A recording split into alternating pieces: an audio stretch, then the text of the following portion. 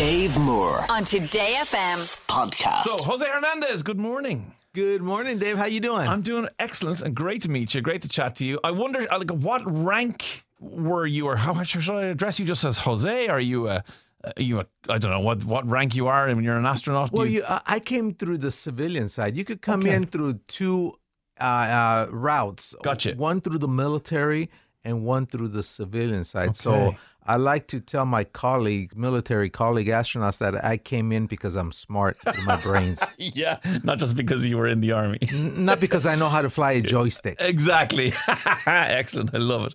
Well, look, this is an Ask Dave, okay? So an Ask Dave, listeners send me in questions and I try my best to find the answer. And they're not things that you can usually just Google, you know what I mean? So Sure. Now that you're here, if it's okay with you, I'd love to ask you this question, which is, it came in from a lady called Leanne Barry, who lives in Cork in Ireland. And she said, Dave, I was watching Gravity recently, and now I'm obsessed with all things space. What's something only people who go to space know about? Like, does it really smell of steak? And is it like the movies? Okay. Well, first of all, she picked a poor movie to compare space with. Okay. Because, don't get me wrong, I love Sandra Bullock. Sure. I love her, but they clearly did not have an expert there advising them because, unfortunately, I'm a scientist. Yeah. And I analyze things. When I'm sitting in the theater, I'm eating my popcorn, drinking my soda pop, and I'm saying, that can't happen. That can't happen. So you said that a lot during Gravity. And then you compare it with another movie like The Martian, Yes. for example. And I looked at that one, and I said, they hired an expert. Okay. Because about 95% Of The Martian? that they showed on The Martian was very plausible. Okay. It was very plausible, and so those are the things that I would say that is the difference between the movies. Now, with respect to how space smells, a lot of people always say, the astronauts go out for a spacewalk. Yeah. They get into an airlock. Yes. And they bring the pressure to zero, vacuum.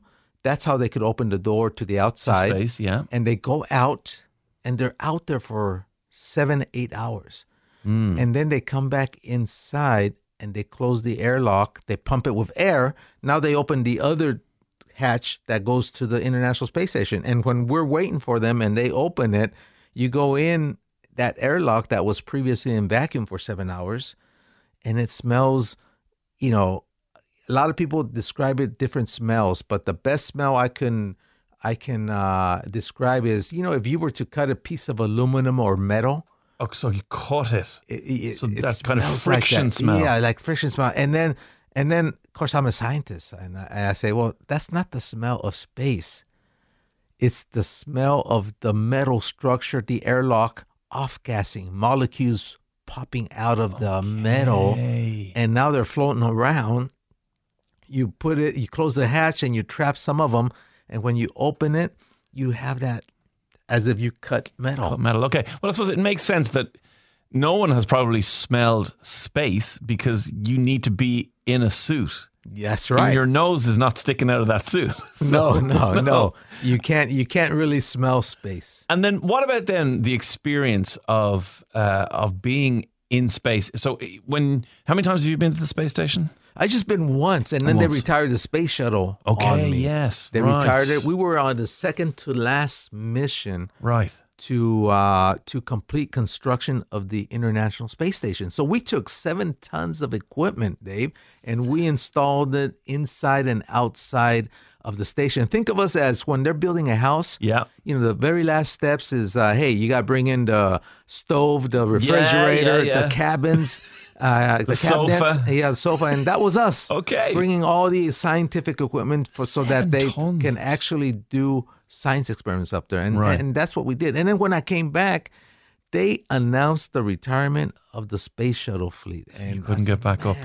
And which wasn't bad because they said, "Hey guys, don't worry, we're still going to space. We just signed this agreement with the Russians, and Jose, you speak Russian, so you're going to be one of the first ones." And I was excited. I said, "Yeah," because I worked in the nuclear non-proliferation arena in my previous career. Okay. I traveled to Russia over a 5-year period about 25 times into Siberia. And so that's how I picked up Russian. But then I read the fine print.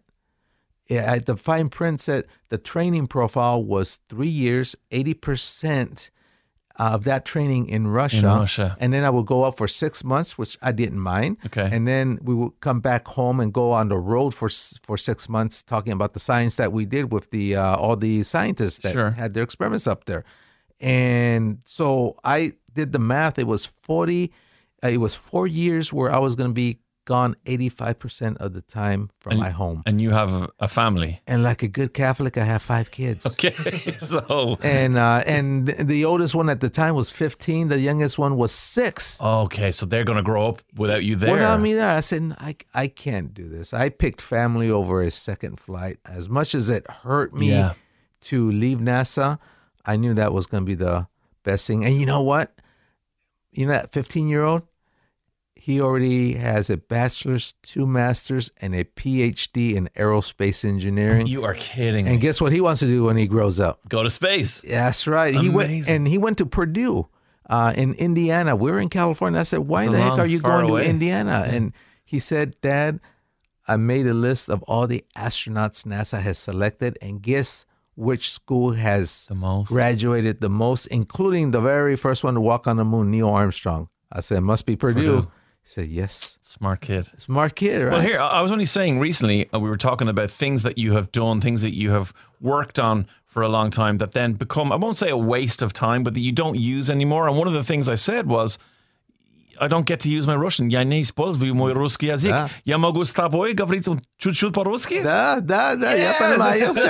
He understands me. Jose understands. Listen, I won't launch my pigeon Spanish at you. That would be terrible.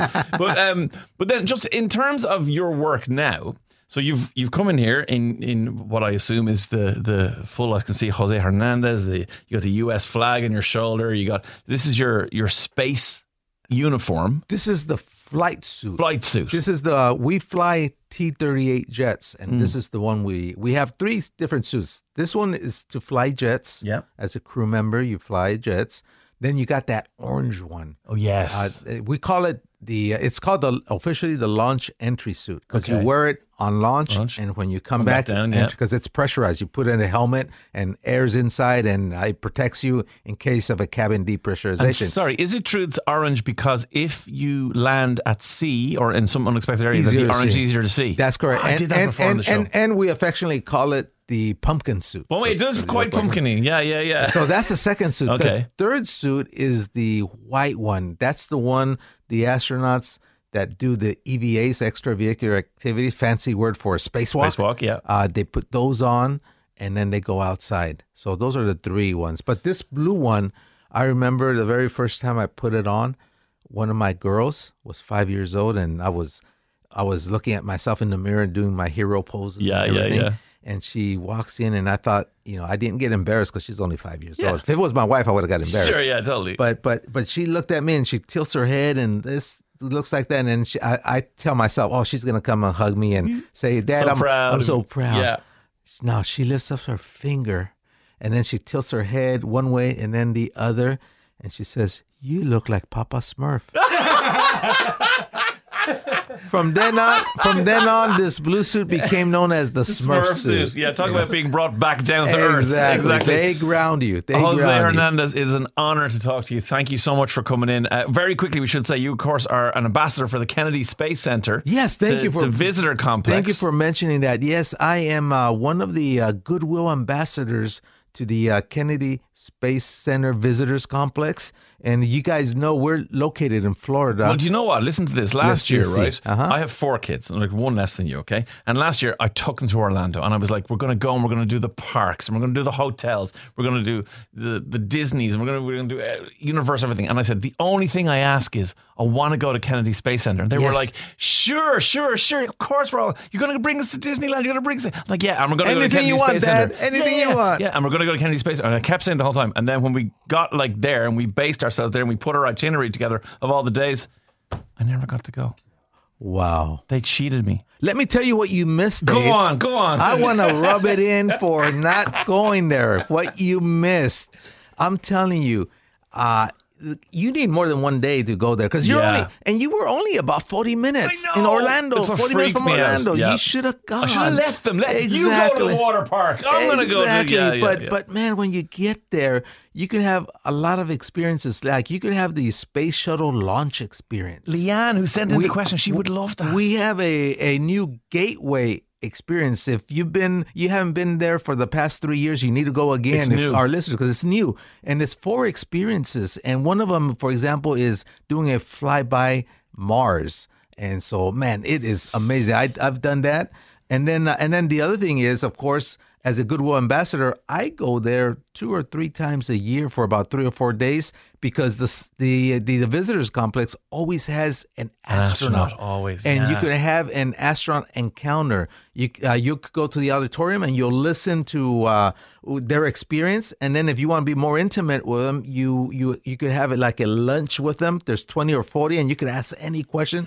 spend time with them. Should have gone. And then you can actually see a full-size space shuttle, the Atlantis. It's went there. up 33 times, and I'll tell you, the way they present it is magnificent. Jose, I'm going to leave my family behind. I'm going to come to Kennedy Space Center. I'm going to work my calendar out with yours, and I'm going to spend time with you there. Is that a deal? That's a deal. We'll wait for you, Dave, because again, I go there 2 to 3 times a year, and all you have to tell them is, hey, when's Jose going to be there? Boom, that's my date. And you go there, and I'll be there. And I'm going to get a Smurf suit as well. Jose, it's a pleasure to talk to you. Thank you so much. Thank you very much, Dave Moore on Today FM podcast.